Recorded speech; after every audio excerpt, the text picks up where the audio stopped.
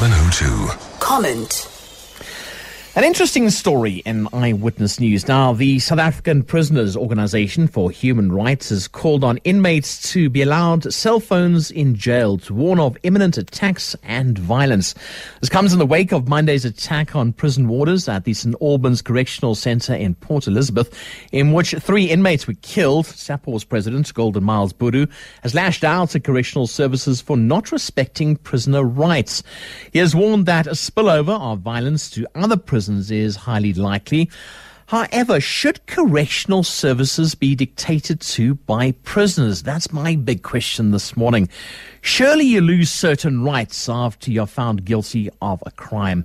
You have your basic rights, of course you do. Right to food, right to water, things like that.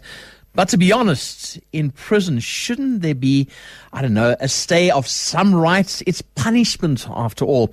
Now, overcrowding is a terrible element when it comes to prison, so sort out the basics. Absolutely, sort out the basics. But apart from that, the question should be asked, what would prisoners actually do with these cell phones? What would they do with those cell phones? Would they use them for emergencies? Remember, they're just prisoners. I say no at all.